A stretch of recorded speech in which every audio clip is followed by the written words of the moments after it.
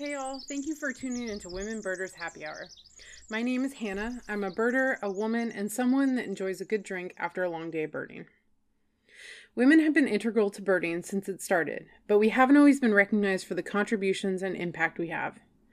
Men have dominated the guiding scene, festival circuit, leadership positions, and publications.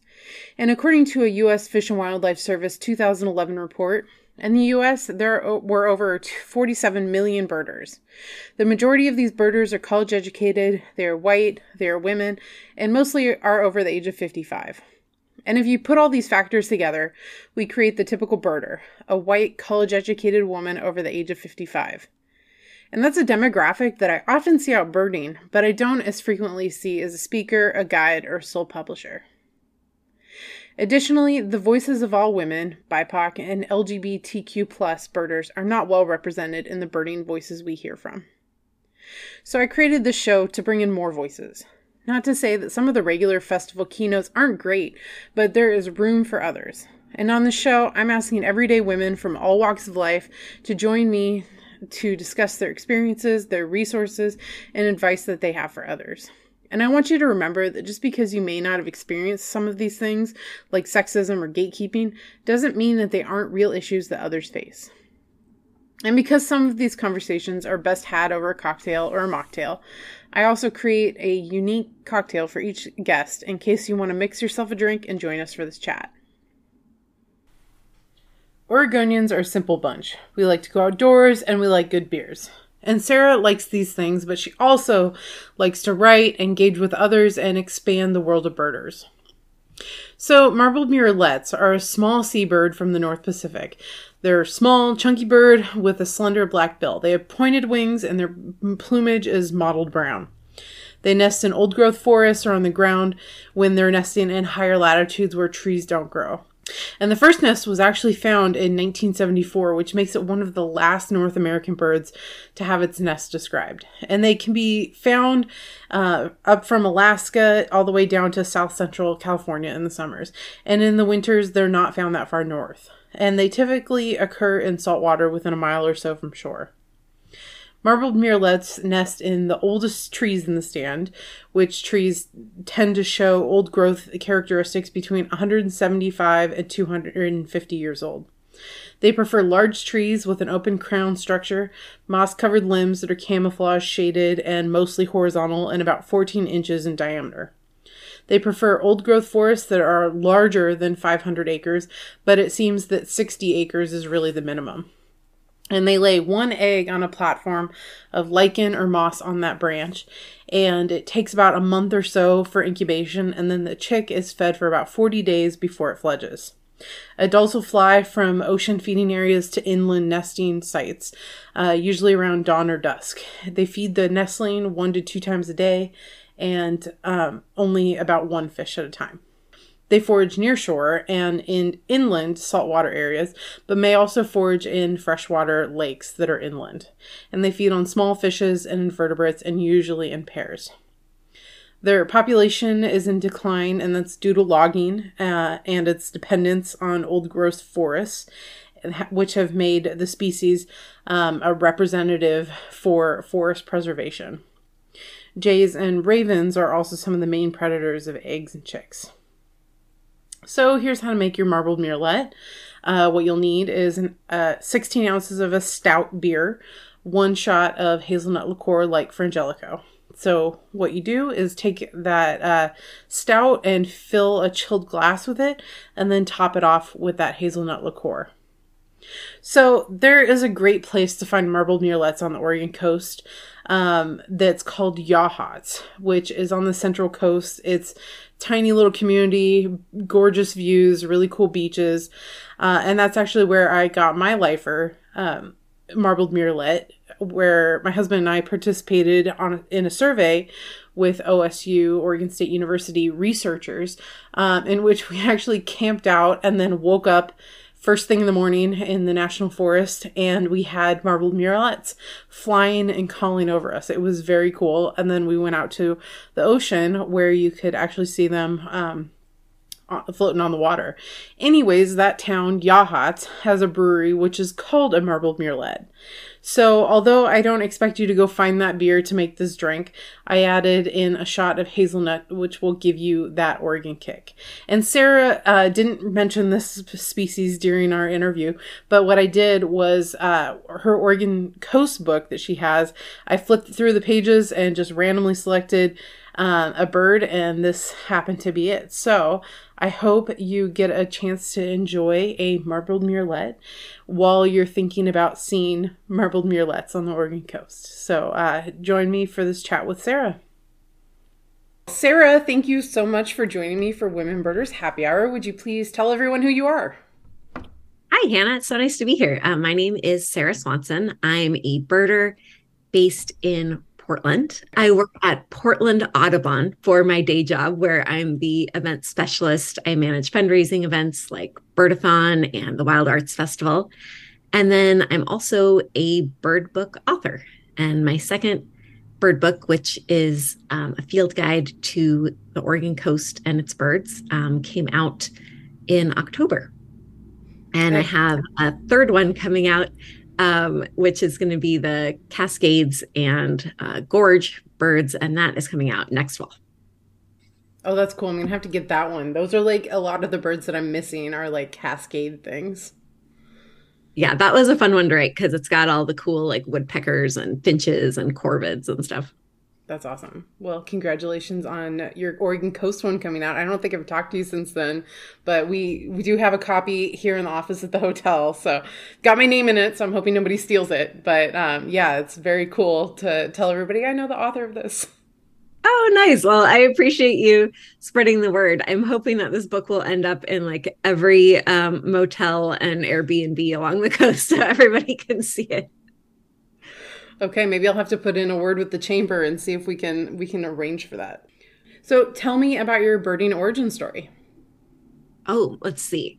So I started birding when I was actually just a kid. So I took an extracurricular class when I was in fourth grade that was about birds and involved going out in the field a little bit and bird watching. And I'd always been an animal lover. I wanted to be a veterinarian when I grew up at that point. But I just didn't really know anybody that was a birder and had never really thought that much about birds specifically.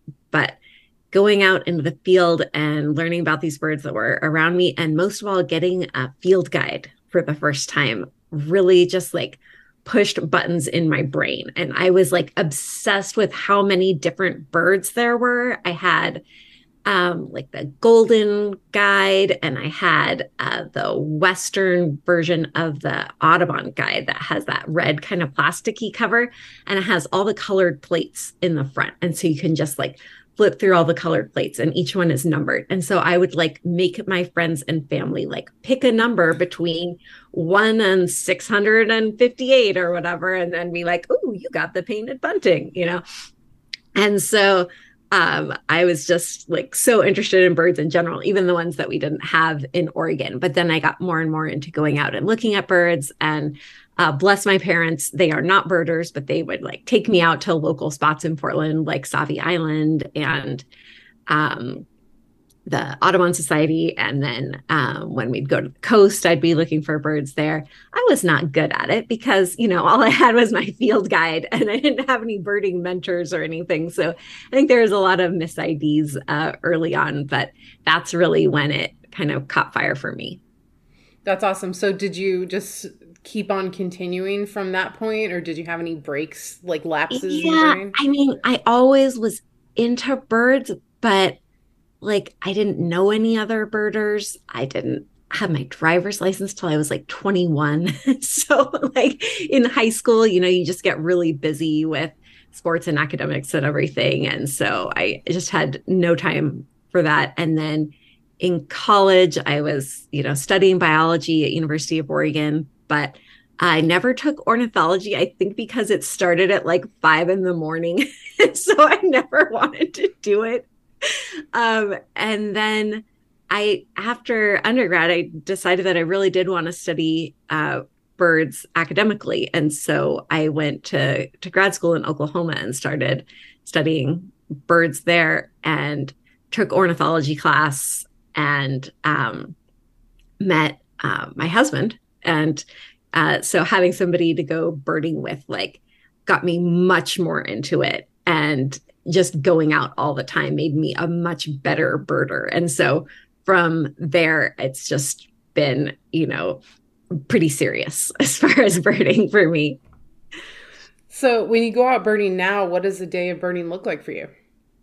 I mean, an average day of birding now is more like just trying to, squeeze in a short little outing between all the other obligations of life. But a perfect day of birding probably is like the whole day, and it involves a stop at some sort of bakery, so that there's like, pastries for fueling the day, and somewhere that I can like walk around and explore a bunch of different habitats. And I love birding with my friends and my husband. So, that would be great. And then perfect birding day ends at a brewery where we can talk about, all the fun that we had that day.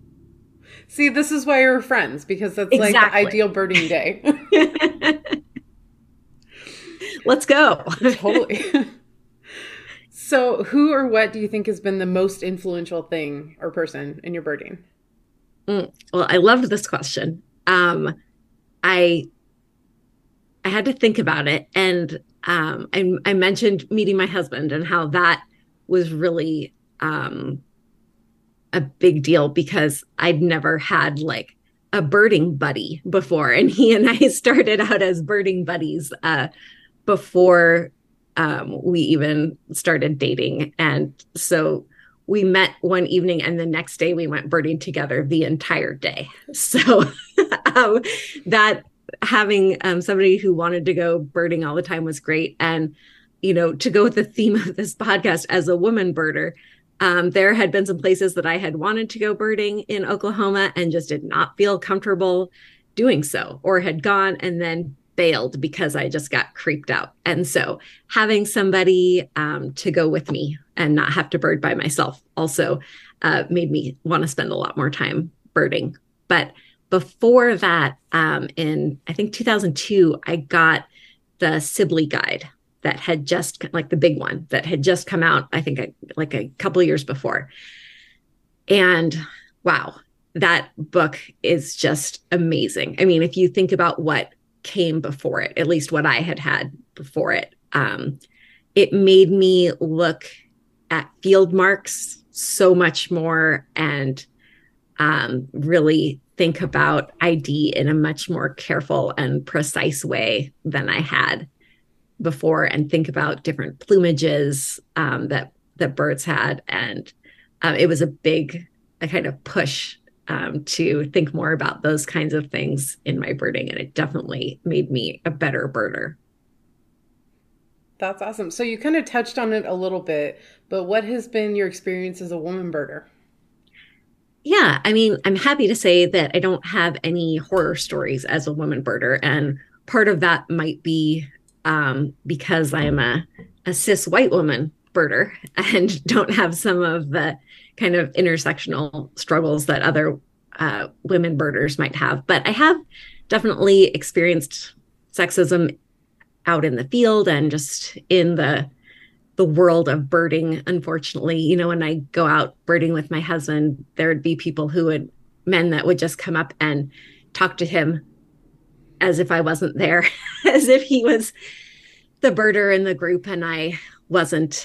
And, we're both pretty equal as far as our abilities and seriousness about birding. And so that always kind of sucked. And I've just seen and heard from a lot of people that still have kind of outdated ideas about how women bird, have ideas about what their roles are and their preferences are, as far as, women aren't competitive, or women are more like nurturing and helping new birders. They're not like, out there trying to break records and stuff. And that doesn't really, mesh with what I see and what I know from myself and my friends who are women birders, and also with male birders. It's weird to make those kind of gender assumptions about birders, and so I there's also lots of people that are not sexist in birding, so I don't want to make sweeping generalizations, but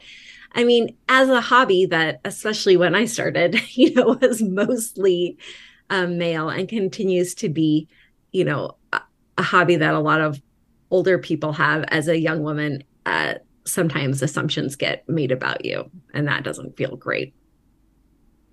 Yeah, well, I hope things are changing at least. And Oh, I really think they are. And that's something that I'm really excited about. I mean, I think that even people who had those assumptions are working to do better. And there's a lot of younger folks coming in to birding that are not having those kind of outdated ideas about, what a birder looks like and who's a birder and that kind of thing. And so I'm really excited to see, I still might fall into the younger birder category in quotes, but there are lots of folks even younger than me that are just doing really cool things in birding that I'm happy to see. totally. So we've all been beginners at some point in our birding careers.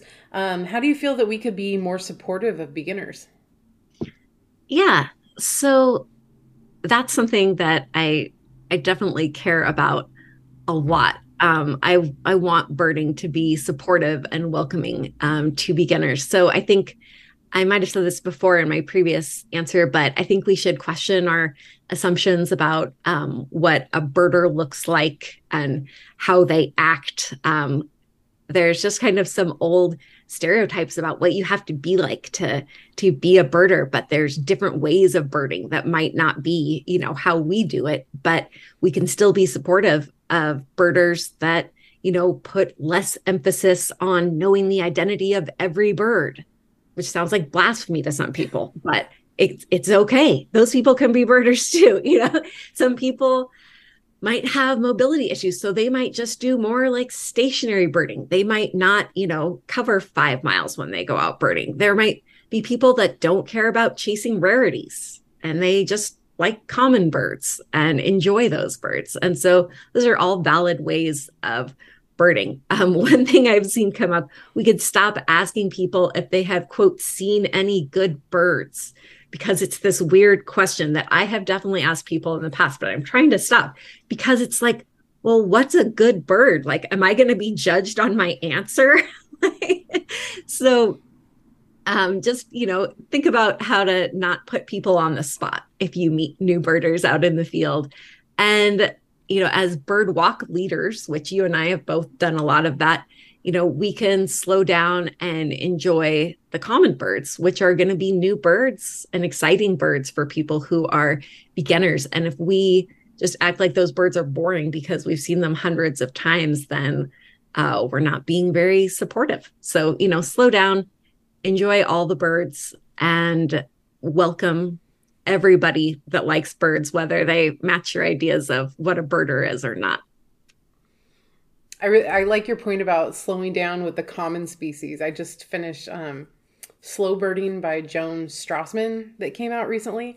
And her whole thing is like, taking some of the common birds that we don't see all the time, because the ones she has in it are mostly Midwest species like cardinals and stuff. And she had these chapters that just had all of this really interesting information about those species that it's like, oh, I've seen, 1,000 cardinals, but I didn't know all this stuff about them. So yeah, I think that is a great point to slow down and appreciate those things. The chickadees, they're always there. Yeah, that book sounds great. I've been meaning to check it out. So do you feel that you found your place in the birding community?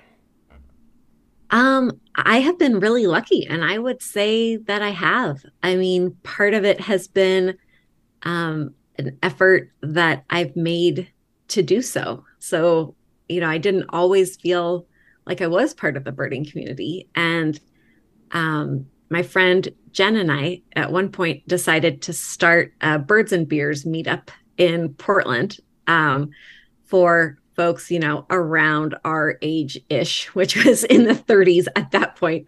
And you've been to at least one or two of those. Yeah.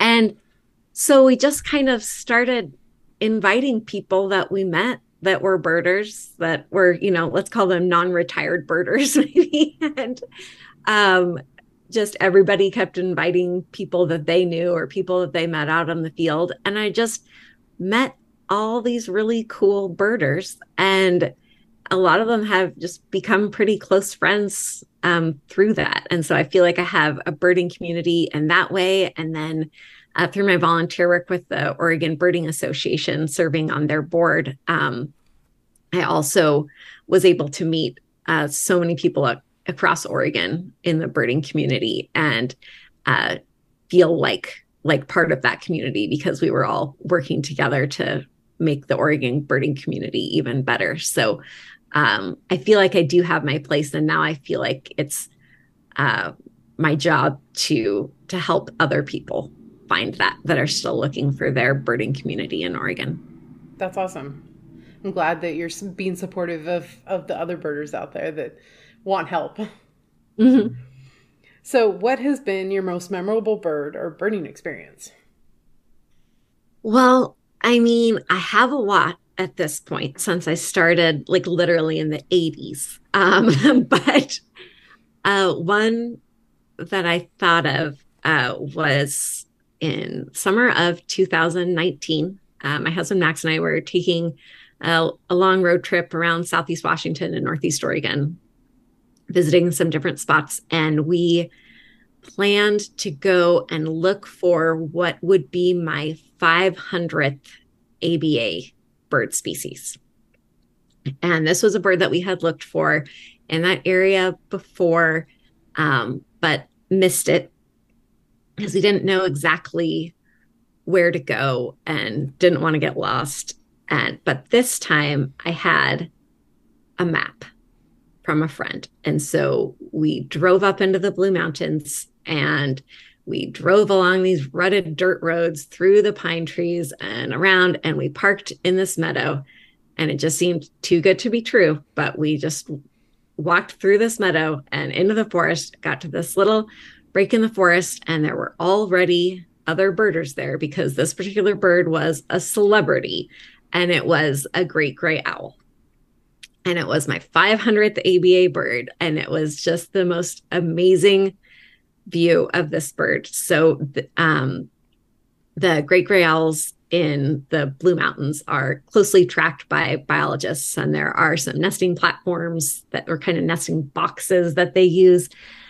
And there was this one owl that would just nest in this one area year after year using this one box, and she did not care about people at all.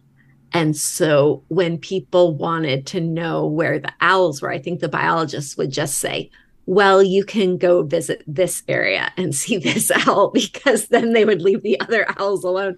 So this owl didn't care. People were getting pretty close to take pictures of this owl, and the biologist is sitting right there, doesn't say a thing, and the owl does not flinch, blink, look worried at all. So I didn't want to get that close, but I got to watch this owl through my spotting scope, and her plumage just like matched the ponderosa pines that she was sitting in. And she would do her cool, like deep hoot to her partner that was way off in the forest somewhere else. And I mean, eventually we just like walked away from the owl because we had other stuff to do, but she was just hanging out like in this tree. I think her babies were sleeping in the nest, and so she was just having some chill time, and it was amazing. My first time to see those owls after wanting to so much, and they are just huge. They're like huge puffy muppets, and they are just like too big to be real, and it was amazing. So that's one I'll always remember. That's amazing. So does she come back year after? Well, I mean, is she there year round? I haven't gone since then, but I think that the ranger district there in La Grande, will give out information if there's nests that they think are okay for people to visit out there. But it's pretty cool. I hope that she's still out there enjoying the forest up there, having lots of babies. That is so cool. So, where's the place you think every birder should try to go? Well, I mean, I feel like I should say the Oregon coast so that people will buy my book, right? But I have to say, uh, as far as novelty goes, I haven't gotten to do a lot of international birding, but some of my favorite birding in the US was the one and only trip that I've taken to the Rio Grande Valley in Texas. And I know that that's a place that you've gotten to bird a lot and know well. And man, it's just there's so many birds. There's like Mexico birds, there's coastal birds, there's like eastern birds, but then there's kind of western birds, and it's amazing. There's birds everywhere. And then there's a ton of, I mean, aside from the border wall nonsense, a ton of great places to bird down there as far as different refuges and nature centers and parks and things like that. So aside from the heat, just and the chiggers, amazing. But even in March, a little warm, but totally worth it. I want to get down there for the festival in November sometime. But if folks have not birded down there, especially if they're not from anywhere near there, it's amazing, and you'll see so many new birds. You know, I've never gotten chiggers there, but the mosquitoes are just like deadly in some of those sections, like Benson, where I used to work. Like, they are all times of year. They're awful. I don't, it's good for birds though, I guess. It's true. The bugginess does make for good birding. And then there's like alligators around. We saw a bobcat at Benson. I mean, it's so cool. Everybody sees a bobcat at Benson. That's like the thing about it that nobody talks about. But like, yeah, if you go on one of those tram rides around the park, like everybody sees a bobcat. It is just so cool. So, what changes would you like to see in the future of the birding community? So, I mean, I think we've kind of covered this. I want to see our community continue to work toward making birding more welcoming and accessible, because I think it's good for birding. I think it's good for conservation, which is something that I care a lot about. And I think it's good for that reason for the birds. So let's just go out there and get as many people into birding as possible. I want it to just be a big, cool, diverse community of birders. That would be awesome. So, what do you think has been the most valuable thing you've learned from birding? Oh, this was such an interesting question. I had to think about it for a while. So, I don't think that this would surprise anyone, but being a birder in junior high school was not considered cool, at least not when I was in school. I was always a bit of a nerd. But it turns out that finding other people who are nerds about the same thing that you are is just the best. So you might even end up marrying one, like I did, or like you did, I guess. So I guess I've learned from birding that you don't have to change who you are to be accepted, and that it's possible to make friends even as an adult. Well, that's awesome. Well, thank you so much, Sarah, for joining me. If folks want to find out more about what you do or find your books, how would they do that? Yeah, so I created a website. It is sarahlovesbirds.com, and Sarah is spelled with an H. Awesome. That's very easy to remember. Well, thank you so much for your time and for joining me. Thank you, Hannah. So thank you so much, Sarah, for joining me for this podcast. It's always great to find out more about my friends and have a chance to actually talk, since we don't get to do that often. And thank you all for joining me for this podcast. I hope you enjoyed it and maybe learned something. You can rate, review, and subscribe on Apple Podcasts, Stitcher, Google Music, and anywhere else you listen to me. If you'd like to connect with me on the socials, you can do so by following me at Hannah Goes Birding on Instagram. My Twitter is @WomenBirdersHH, or you can email me at womenbirders@gmail.com. I also have resources and information on gobirdingpodcast.com. I hope you enjoyed this chat, and I look forward to seeing you at the next happy hour.